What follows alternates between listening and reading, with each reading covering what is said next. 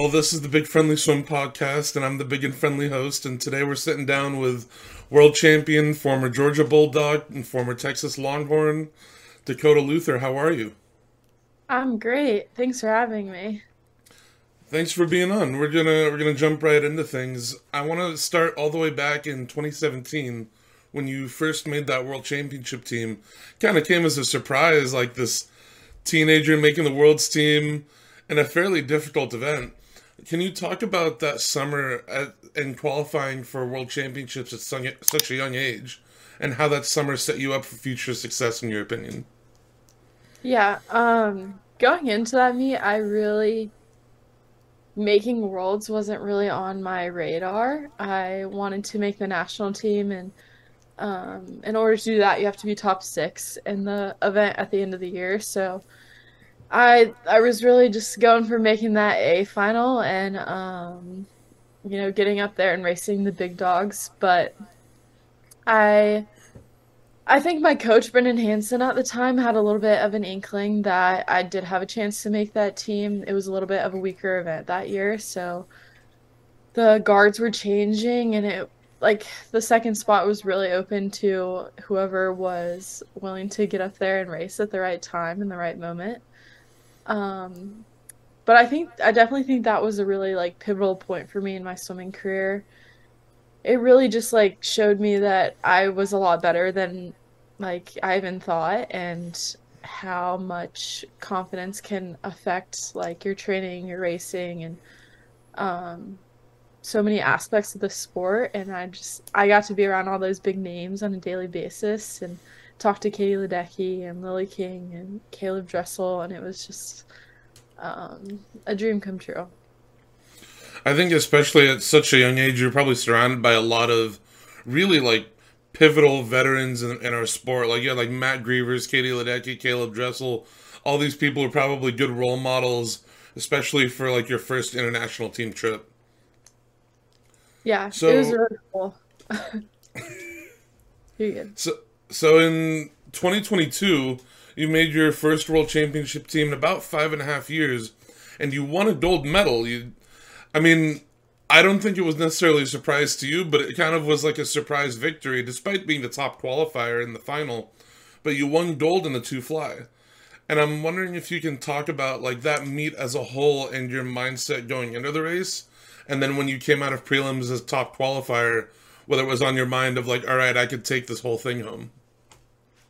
Yeah, that meet was really fun just because short course meters is not something I get to do very much. And I didn't have a lot of expectations for it time-wise. I had kind of done some research and written out some splits and kind of pieced together what I thought a good swim would be or what I thought a winning time would be. And I did end up being really close to those times that I'd written down. But it was fun to just like get up there and race, like no pressure, no expectations. Nobody thought I was gonna medal anyways, so I was just having fun with it. I also feel like I had kind of something to prove to myself and to other people that I did still belong at that level. COVID was weird for everybody, and I just hadn't really touched a lot of my best times for a while, but I was like getting back into things and um back kind of like at the top of my game again. So, speaking of getting back into things and getting back to the top of your game, this summer you win a lifetime best in the two fly, and actually ended up being the second fastest American in the country this year. And this was kind of a thing that I saw a lot on like the international stage, and mainly for the U.S. was a lot of people struggled between nationals to worlds or nationals to the U.S. championships at the end of the summer. I'm wondering if you can talk about what preparation you've done to try to peak at the right time. Having been third at trials, but then swam a time at the U.S. Championships at the end of July or early August that would have put you fourth in the world. Yeah, for me, it's been a lot about the last year we were kind of playing with what my race strategy would be for the tuner fly. I'd kind of approached it as what I like to call loaf and go. which is like 100 easy speed, just kind of like feel good, get into the race, and then I really hit the third 50 hard and finish the best I can. But at trials, we were really trying to see if I could push the front half more and still hang on. And we found out that I really couldn't. And it was a really good learning experience. I still want like a decent time, but we've definitely focused on embracing how I swim the tuner fly the best and making my training around that. And I think like part of peaking at the right time is figuring out what you need to do. And for me, a lot of it's going to be getting enough long course in. I think that's a hard time, like a hard thing to do in the US when there's so much yards going on and so many pros swimming at college programs, is finding just enough time to do enough long course where you feel confident and in shape enough to finish those races. You know, you talk about that race plan of like the loaf and go and like just the easy speed in that first 100. And it almost reminds me of Camille Adams, how she would swim her two fly. Because at trials in like 2016, she was like eighth at the 100. Yeah. And then out of nowhere is just first at the 150 or second or third or something like that, and then wins the whole thing. So it's a race strategy that has seen a lot of success in 200s in general. Like more recently, Matt Fallon does a similar strategy where he's like seventh or eighth at the 50 and the 100, and then just plows home in the last 100. So it's definitely a strategy that's seen a lot of success for people. So, having now finished your collegiate eligibility, both at Georgia and at Texas, what are your plans for yourself after your time in swimming is concluded? That's a hard question. I'm still working on it. It was kind of, I don't know, not like stressing me out, but definitely something that I was looking at and trying to like figure out, but I think I'm gonna wait until after trials to try and, like solidify a plan. I'm not totally sure I want to be done swimming. So it'll be depend on how trials go and like how I'm feeling at that moment. However, I do think coaching is probably ultimately my calling. But I also really love baseball and I'd really like to pursue maybe working in that world.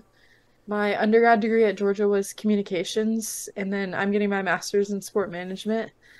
So maybe more of like the organization, communications, media side of stuff if I don't immediately go into coaching. I'm actually a communications major as well, with like a concentration in media production. Okay. Yeah, So, it's very versatile. yeah, there's a lot you can do. There's a lot of different like worlds you can go into. So, talking about Georgia and Texas and that transition, tell me about like the transition to Texas, both on an academic and a swimming level, and then what's been different about how you've been training over the past 2 or so years, and how those differences have manifested in your swimming. Um, it wasn't really a huge transition. I'm originally from Austin, so being around my family more was really nice for them to help me kind of navigate finishing undergrad and starting my master's program. I originally had to take 4 classes over the summer of 2022 online to finish my undergrad degree. And then I think I got like a week off and then I started my master's, and it's been an all online program, which has been really, really nice and giving me more freedom with my swimming. I have one more class left, but Almost on an done. academics, yes, I know, so close. On an academic standpoint, the programs are very similar. They're both like really writing based, which has been nice. Swimming wise, the training is a little different. Georgia was probably a little more yardage based. And I was obviously swimming with men there too. So I just feel like I've been really lucky to see like the best of both worlds of a combined program and a split program, and I really liked both of them, and I think they've been the right fit for me at each point in my life. Um, and I'm really grateful for like the background that I got at Georgia. We did a lot of like aerobic work. I was training a lot more freestyle at the time, but I think that's served me really well to work on the details more at Texas and focus on like my race plan and my stroke and those kind of aspects. Especially at Georgia, probably at the time you were there's a lot of people training similar events as you. Probably were training with like Chase Kalish, Jay Litherland, like I think Olivia Smoliga was there too. A lot of talent in that time in that era at Georgia that probably boosted the whole training program. Definitely. So, having won several international medals and made several international teams, I'm curious if you could talk about what race on the world stage, or multiple races, has been the most critical to your development as an athlete. Yeah, I was thinking about this one on my flight today, and it's crazy because I've made a lot of like different kind of trips, and each medals meant a lot to me at the time because I felt like they were like victories in each chapter of my life. But I think my races at 2017 Worlds meant a lot. I was like the worst seeded American going in, which really freaked me out. I think I was seeded like 20 something, not even supposed to make a semifinal. And as a 17-year-old little girl, I didn't want to be the only one that didn't. Um, and that atmosphere in Hungary was just so crazy. I had never been that nervous in my entire life. I think I was in Katinka's heat too in prelims, but it was just such a great learning experience. And I'm pretty sure, like at least the prelim sum, I was right on what I went to make the team, which was a big confidence boost that I could still go perform at that level and just hold my own to some degree. And then the short course world's gold too. And that was a very like personal victory, I think, for me. It helped my confidence in yard swimming as well because it was short course meters, and then I just felt like it was a great momentum shift heading into 2023. You know, especially at that short course worlds meet, like there was almost not. I don't want to say a drought, but the U.S. probably wasn't having as great of a meet as people wanted them to. So that was probably a big confidence booster for the team as a whole that like you stepped up and won that gold medal against a fairly loaded field and a lot of established names. Like even Haley Flickinger being in that final was probably the favorite and just stepped up and won gold against everybody. So growing up in a proven elite athletic family, your mom being an Olympic medalist herself, did you ever feel any pressure on your like at a young age to perform? Were you ever pushed into doing sports? Or on the flip side, like what kind of support system was there and how did that manifest itself in like your swimming career? Yeah, I don't think I would call it pressure. Or I guess I never viewed it as that. My mom was definitely extremely versatile and established in the swimming world.